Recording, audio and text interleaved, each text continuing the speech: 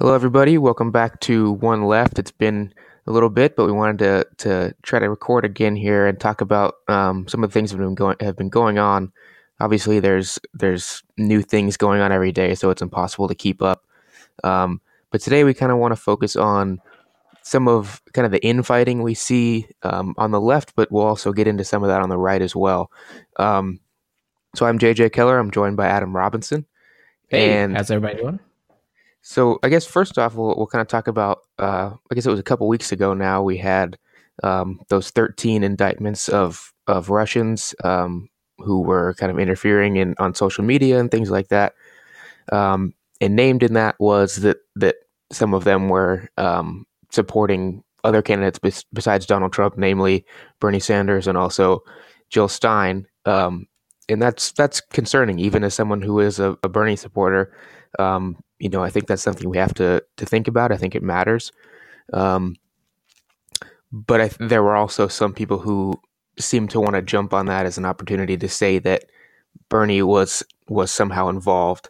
Um, and I don't see any evidence of that. Certainly, if there were evidence that he knew about it or was participating, then that's a huge issue, and he needs to whatever legal action needs to be taken. Even as someone who supported him, I would definitely that would change my mind. But until then, I think it's kind of just being used as an opportunity to further this divide.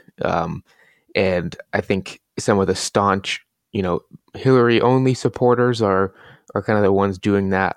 Um, but his supporters are also, I think, ignoring it too much because they don't want to kind of face any of that reality. They want to blame it 100% on Hillary, her loss 100% on her, rather than acknowledging that there were other things going on.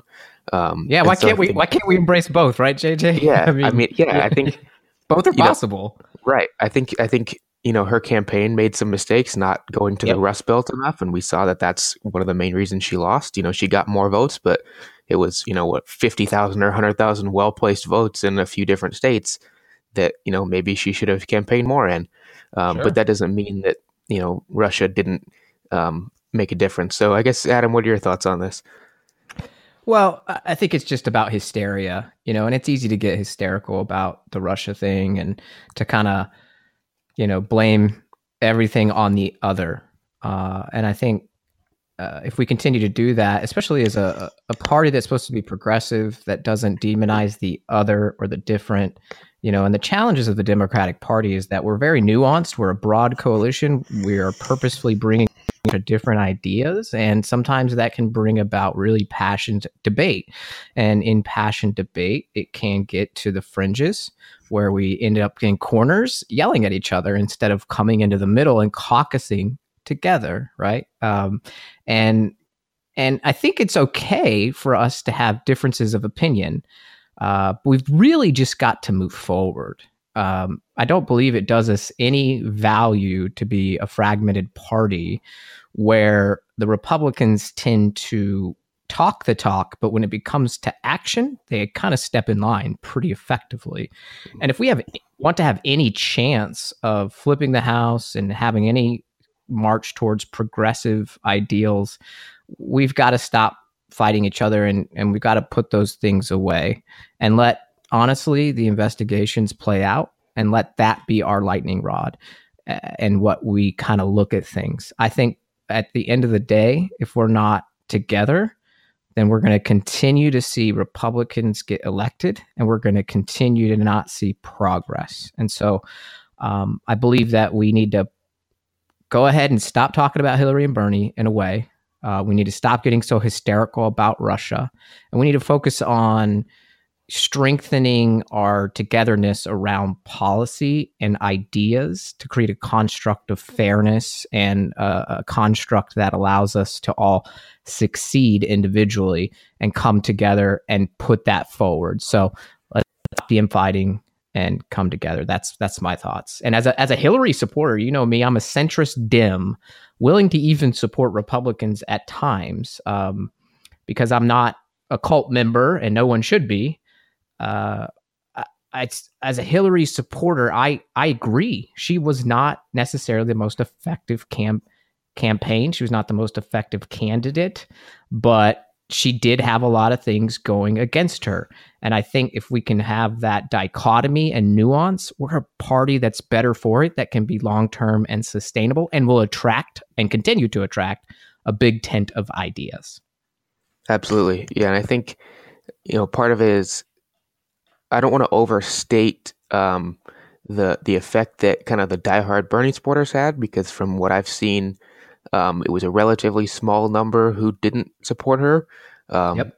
And if she had gotten better turnout, things could look differently, and we wouldn't really be focused on that. So, like I bring up often, in '08, about the same number of her supporters defected to McCain as Bernie supporters defected away from her. So, but Obama still won because he turned out the vote more. So, it's Yep. complex. There's a lot of different things going into it, and I think we do a disservice when we try to focus only on one. And I think it's kind of crazy to me that with how unpopular Donald Trump is, that 2020 still feels like a threat, because we just don't necessarily know how we're going to proceed. If Bernie happens to run again and gets the nomination, maybe it's Bernie and then five kind of similar candidates that kind of split the general Dem vote, Harris and Booker and whoever else, and he happens to win. Are those kind of more centrist Dems going to be willing to turn out for him? And then the other way around, if Kamala Harris wins, are the diehard Bernie supporters going to be willing to turn out for her? I don't think it should be that way with how unpopular Trump is, and I don't imagine he's going to get more popular. It seems like he's kind of at where he's going to be. There's a lot of people who will never abandon him, so we can't expect it to go too low unless there's some kind of crazy indictment or something. But we should be in a good spot, and yet it kind of feels like we aren't. And I think I don't know how much of that is just because I get kind of my information from people on Twitter, and you never know if you're just engaged with kind of the extremes. Yeah, it's hard. I get distort you. I get that distorted feel too. I get what you mean. I kind of have to question that all the time, and it's good that you bring that point up. Do we get stuck in our echo chambers of information from who we follow or see, from the retweets of who we follow of what they're saying, and is it truly the indication of the larger community of voters out there? And it's a moment. As a practitioner in social media marketing, you can get good polling type statistical data, but just like any poll, right? You're limited to the number of people you're talking to.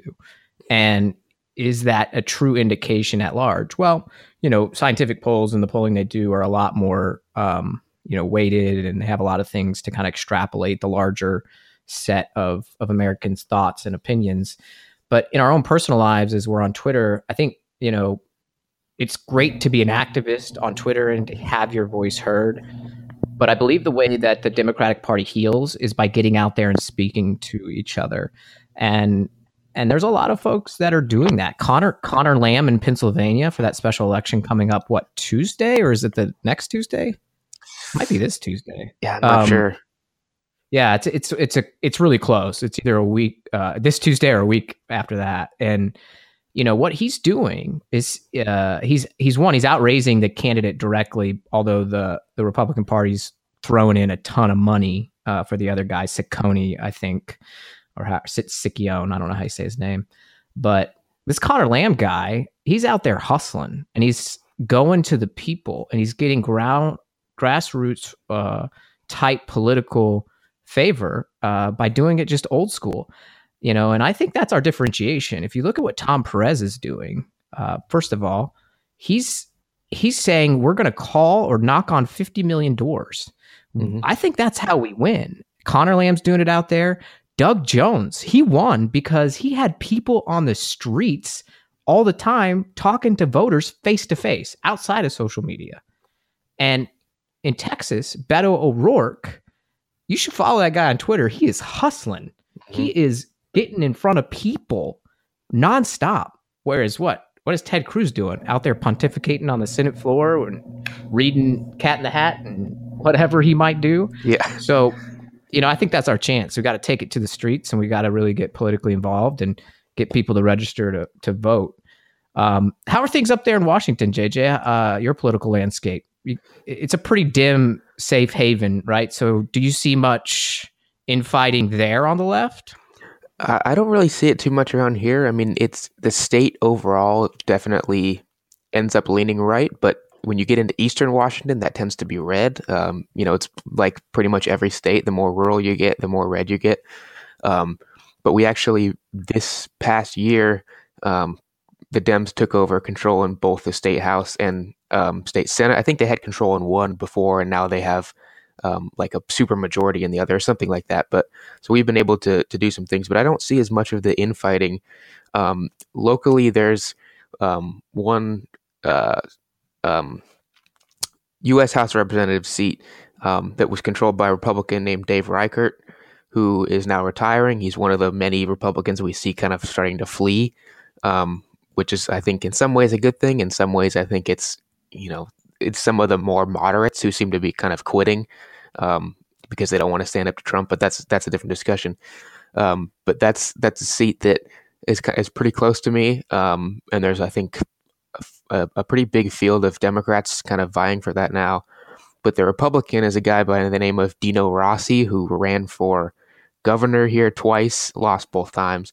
And I think he's also been in our state house before or something like that. So he's got a lot of money behind him. So that might be kind of tough. But obviously we do have, a ton of just Democrat turnout all over the place, seems to be up right now. And I think that is one thing that can help us in 2020 if we keep that up. It may not matter too much how divided we are if we have more and more people turning out. I think that one of the reasons Republicans win, and they know this, is when turnout is down, and that's why they have crazy voter ID laws and things like that. So when we get people to turn out, with how unpopular Trump is, if you get some people who never really cared about politics before, but maybe now they're engaged, they might be willing to vote for whoever is running against Trump. And in 2018, we can see a lot of Democrats probably picking up seats. So I think the excitement is up everywhere, but I think, in an area like Seattle where it's generally pretty blue already, I don't see it quite as much. I'm having to kind of look across the country, but still, I think it's always good to see that kind of wave across the country. Because I kind of generally feel comfortable here because I know that our state is usually going to do the right thing. We've challenged Trump's the travel ban and things like that. But, I like to see that kind of in other states where it's more mixed, or maybe they're red states that are starting to move blue or something like that. Like I think that's Texas, always good to see. It's not as strong Republican as it used to be. And I think that's the key, right? For a long time, I've lived in the state of Texas now since I was 12 years old, Oklahoma before, which is even redder. But in the last 20 years, when I became of age at 18 and I went to the University of Texas, that was my first election I voted in, and I voted for, very proudly, Al Gore. My roommate voted for Bush. And my roommate, who's also my fraternity brother and best friend still, he's as he's gotten older, he did the opposite of what most people think. A lot of people think, oh, you're young and you're so progressive and you start as Democrat, but as you get older, right, you'll become a Republican. He did the opposite. He became a Democrat. So win for me. But brainwashed him. No, he's a good guy. He's a small business owner, just like me. And, he understands that it's about fairness. It's not about, it's just a game. And I think some Republicans think that. But anyway, my point with Texas is that ever since I was of voting age, and even before that, everybody would just kind of make this assumption, after our governor, what was her name? Kay Bailey Hutchinson, I think, was a Democratic governor, our last Democratic governor. After that, and when Bush became governor of Texas, everybody just sort of assumed, oh, it's going to go red. Oh, it's going to go red. And people, that's like almost self-suppression of the vote. Mm-hmm. And we've got to stop thinking that. We've got to think, just like any good sports team, and JJ could probably have a whole separate podcast about that, but because his love of baseball is tremendous. But just like any good sports team, who shows up and says, we're probably not going to win? You don't do that. Mm-hmm. We've got to be able to compete at every single level and think that we can win. And we have got to stop being this sort of what I view sometimes as a soft party.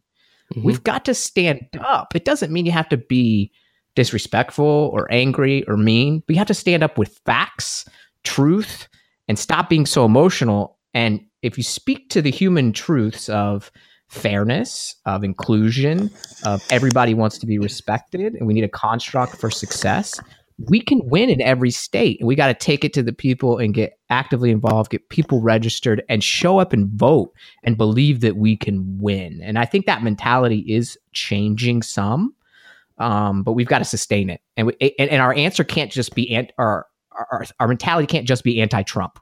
Mm-hmm. It's got to be deeper than that. Because I think that was Hillary's downfall, right? She got her only message at the end was anti-Trump. Yeah, I'm better than Trump. I'm just not Trump. Well, that's just not good enough. And so that's what we got to do. And I think the analysis of some of these seats that have flipped, probably Doug Jones or maybe Ralph Northam over in Virginia and some of these other special election state seats, what has proven to be true when these folks win is that it's not really a message of anti-Trump. It's a message of let's build a broad coalition for the people. And that's the core of the Democratic Party. And so we got to get back to our roots.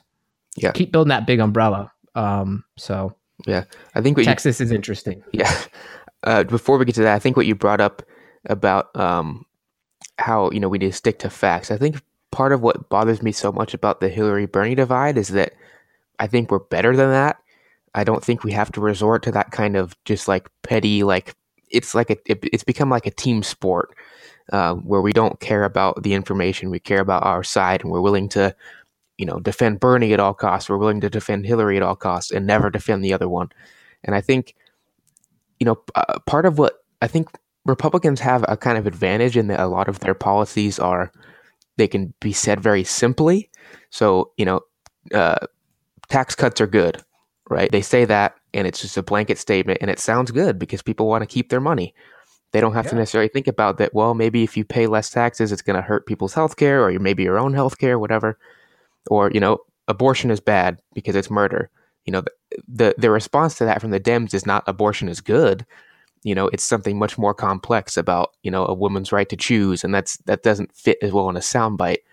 And so we do have to I think we have the facts and the data on our side in most cases. And I think we need to rely on that. But instead, sometimes we feel the need to we still feel the need to kind of stretch the truth and lie. And I don't think that helps us.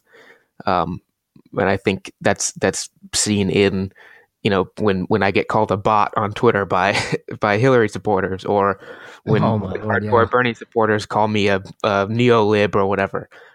And it's like, obviously neither one of those are true, but they're not concerned about that, because as soon as I start to engage with them and don't agree with them 100%, I must be the other side, and no nuance exists for them. And I think that's the opposite of what we should be about. We're a pro-science party. We're, a pro-fact party. We're a pro-equality party. We have these things on our side, and we don't need to resort to this pettiness. And I think it's just, I don't see the value of that, but yet it keeps happening. And I think, part of what Republicans, they win again because they vote for whoever their party puts up. And that's, in some ways that's bad. In some ways it means they win.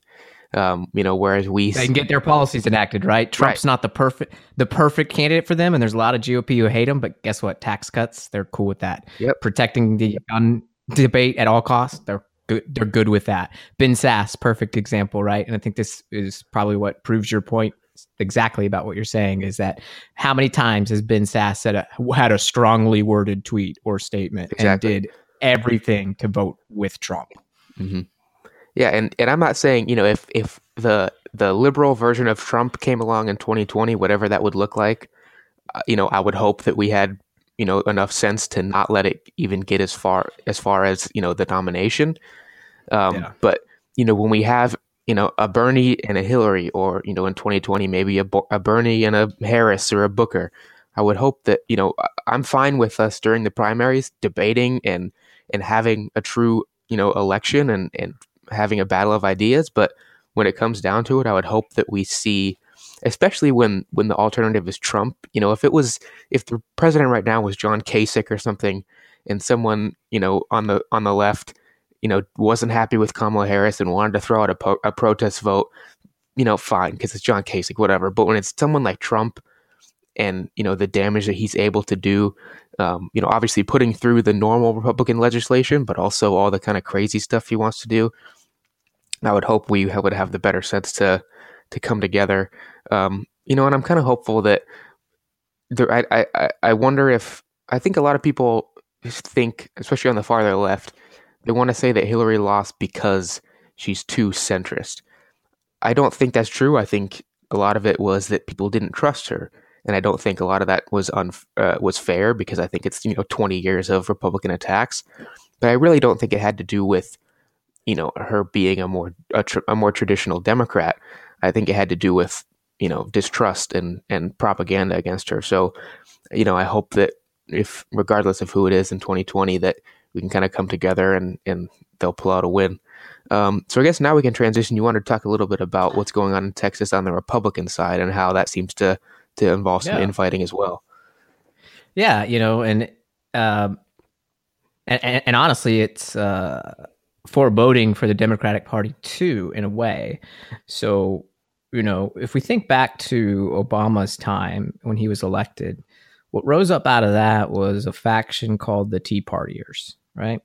And the Tea Partiers had a great message to the Republican base, that we're really tired of these elitist Republicans. We need to shake things up. We need to go after freedom and the Second Amendment and getting rid of abortion and really hardline right-wing kind of stuff. And they won a lot of seats. Guess what's happening now? They can't govern worth a damn. They really can't.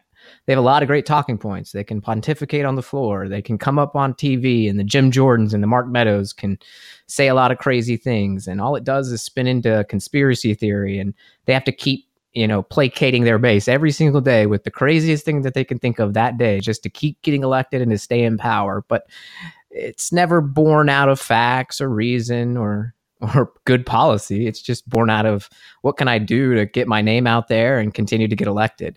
I always called the Tea Partiers really the Kim Kardashians of politics. They just said whatever was the craziest thing they could to get elected. It's the Fox Newsification and the Trumpification of politics. There's no substance behind it. It's very vapid, and it's maddening. It must kill John McCain. I mean, it is, in a way, because the guy, used to talk to Tip O'Neill, and they would talk about facts, and they would talk about, policy debates, and they would argue about policy, not just theory. And what that has done, the Trumpification of the Republican Party in the state of Texas, has caused a pretty severe civil war. That's why I think that if we can get on the same page here in Texas as a Democratic Party, we can flip a lot of seats because of that infighting. For example, Ken Paxton is the Attorney General here in Texas. And, there's a epicenter of Republican politics here in Plano, Texas, which is just outside of Dallas, a suburb, that George W. Bush attends a church called Prestonwood Baptist Church. That's his church. But in that church is a microcosm of the civil war of the Republican Party. You have the centrist Republicans who are like really appalled at the racism, the bigotry, the cult mindset, the obedience to the cult of Trump above party, which is crazy. And there's those right wingers who will do whatever it takes to stay in power, whatever it takes to cover up their corruption and their crimes. Ken Paxton was, and I want to make sure I get this right, so I may give it a Google while we're on here. But I forgot exactly what he was. I think he was kind of under a trial, or he got like indicted or something about corruption. And Judge Becker is the one who kind of put that in place and started the investigation in 2015. And so the Republicans' response, much like over in Pennsylvania, where they're trying to impeach judges because the Republicans didn't like their judgment, or much like Trump, who rails the Ninth Circuit and says we need to break it up because they have a judgment he didn't like. Ken Paxton and that side of the Republicans are essentially trying to, gin up these crazy right-wing Republicans to replace the moderate Republicans. And so there's this huge civil war within that one church where you have the right wing versus the traditional Republicans. And on TV, Ken Paxton, who knows that if he can get his family members elected, he's going to be a lot more protected for his crimes. His wife, Angela Paxton, who's being propped up by a lot of that right-wing PAC money, is running against a gentleman who is a businessman, more center Republican, has worked with Democrats in the past, Peter Huffines. And so Huffines has owned a lot of dealerships here in North Texas. Pretty run-of-the-mill, central, boring Republican. But the ads on TV during these primaries, which end on March 6th, are some of the craziest ads I've ever seen. They're just attacking each other. And, even the judge, right? So the Judge Scott Becker, who was the one who started the investigation of Ken Paxton, is getting attacked by the crazy right wing. They're trying to replace him as a judge, essentially, so Ken Paxton, his case goes away. Is that really governing for the people? No. That's governing for one's own self-interest. And that's where that party has gone. And so we have an opportunity to register young people who see this craziness and go, I don't want any of that. And we have an opportunity to solidify message as Democrats to basically take advantage of that infighting. I mean, we're infighting about like kind of silly things sometimes in the Democratic Party. Absolutely. We're getting mad, over tiny policy things, and we're fighting to the death about that. Here's the deal. And not that this is at all equitable, but in the mindset of what I'm about to say, I think it is. And so Abraham Lincoln said to Mrs. Keckley, who was the assistant to Abraham Lincoln's wife, 2 days before the vote was supposed to be scheduled to free the slaves, to have the 13th Amendment vote. He asked her, because the Congressman Yeaman from Kentucky, who was a Democrat from Kentucky who hated slavery but was afraid of what happens after we free them. Are they going to get to vote? What's the slippery slope? Are they going to become representatives? Is that going to lead to the woman's vote? Sort of like the Second Amendment argument we have, where we want to ban assault weapons, and the crazy people are like, well, if we ban assault weapons, then you're going to take all our guns. Well, no, that's not what we're saying here.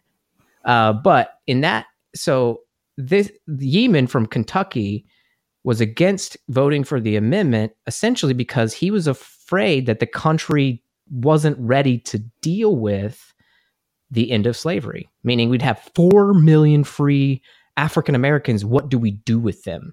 And then is that a slippery slope to even worse things? And so there was people hated slavery like that, but didn't want to vote for it because they were afraid of it. And so Lincoln asked Mrs. Keckley, who was an African American. She was a slave to begin with. She was then freed and worked with Molly Lincoln, Lincoln's wife. And he said, what do your people think about, the African Americans? What happens when you're free? And she said, we've not thought about that. From the day slavery existed, we've been fighting for our freedom. It's freedom first. We'll figure everything out later. And that's what the Democrats have to really embrace. It's let's get elected and get put in place first. We can then argue on the floor about policy, but we can't ever get our policies, whether it's, let's just take hourly wage, minimum wage, $12 or $15 per hour, unless we have one of us, at least one of us, in that seat. So let's take advantage of the Republican Civil War and get elected. Yeah, and I think that 12 versus 15, I think, kind of goes back to, my point about how some of the kind of ideologues we have kind of where, I'm always right, you're always wrong. I think I mean I generally support a higher minimum wage. 15 sounds good, but there's some places where 15 is probably too high. Maybe 12 would be more appropriate there. So we're not injecting that nuance that we need. And I think, we get so wrapped up in, defending a candidate or defending a specific position, and we're unwilling to change. And I think that's going to hurt us. And, I saw, I think maybe last week, Kamala Harris tweeted, essentially like a checklist of things she wants. And it was single payer was on there, and free college was on there. And I think, minimum wage was on there. And she's someone that gets, called a centrist constantly by Bernie supporters. And her platform now seems to be exactly what Bernie ran on. Now I remember your quote tweeted that. Yeah. Yeah. I can see maybe some people wondering whether that's legitimate or not, and that's fine. But it seems to me that, whoever runs is going to be running on a pretty progressive platform. And I believe we've seen even Cory Booker saying he's not going to take like corporate money or something like that anymore. And he's like gets tons of donations. So clearly, pharmaceutical. Yeah, one of your big things. Yeah. Yeah. So clearly, there's this movement is happening, and I think, we're going to have to see if the people who are calling for, these more centrist candidates to come on board, are they now going to shift the goalposts again and say that they're not doing enough? What do they actually look for? And I think at that point, we'll see whether they're legitimate in their call for progressive change, or if they're more just kind of ideologues that, have made up their mind and are only, concerned about, what Bernie does or what Nina Turner does, or rather than kind of being open to real change and nuance. And, look, if Kamala Harris runs on that and wins, and then it turns out that she wasn't truthful, then of course, we can criticize her endlessly for that. But, it seems like right now that's where we're going. Gillibrand is on board with all that. Warren certainly is. I think basically everyone who's thinking about running, except maybe Biden, we don't know. He's not quite as involved. We don't know where he stands. But, it seems like those are the things that are pretty mainstream in the Democratic Party now. So, I understand people want even more than that, and they're not totally happy with everything. But it seems to me it's going to be pretty tough to not support one of them. We have plenty of progressives running around the country, and Senate races and House races and state races and things like that. So we have a tremendous opportunity, I think, with someone as unpopular and just ignorant as Donald Trump, and then some of the infighting you see in Texas and probably elsewhere.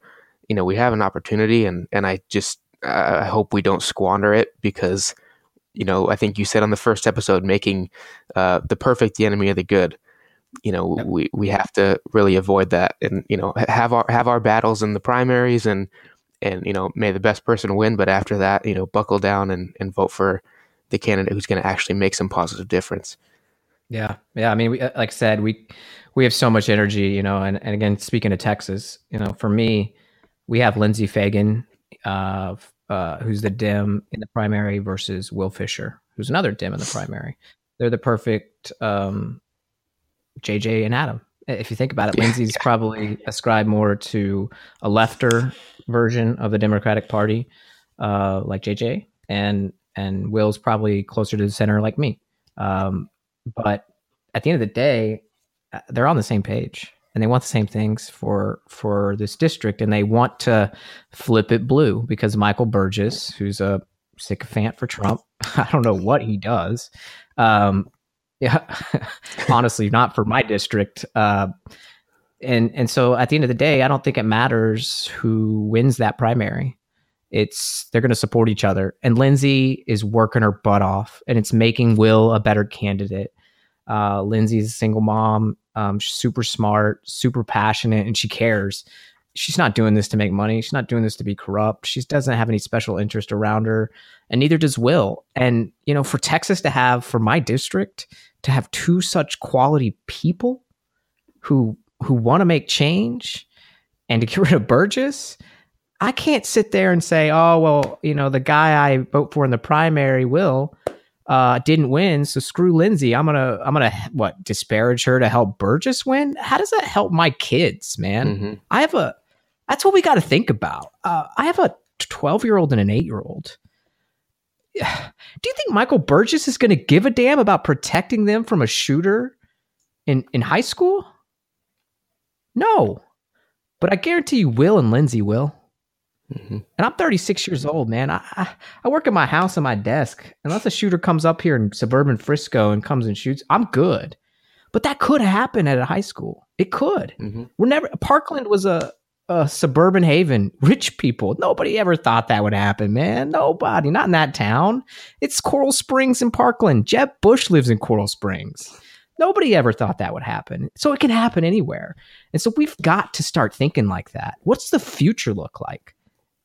Screw all the temporary short-term looks at this stuff. This is something we got to win. We got to believe we can win. And it's not just for us. It's for our future. That's really what it's about. We got to take our country back. And it's a better country when we go through the Dems, plain and simple. Absolutely. So I think that'll probably do it for today. I think that we got a lot in. We'll see if we can kind of try to keep doing this more often. I always enjoy it, JJ. Yeah, it's really my fault. I'm super busy. I've got the business, and JJ's now you're back in school, right? Yeah. Cool. School back in session, and so we've got our own individual things. But JJ, keep pushing me. I love doing this. I have fun doing it with you, man. Yeah, it's fun. Obviously, like I said at the beginning, we can't possibly keep up with everything. Even if we did one a day, there's tons and tons of things we'd miss at this time. There's just every day there's 17 new stories that you want to care about, and you can only care about a couple of them, and things get swept under the rug. And but we'll see what we can do. So thanks for being on, Adam. Enjoyed it. Yeah, and we'll talk to you later. Yeah, have a good one.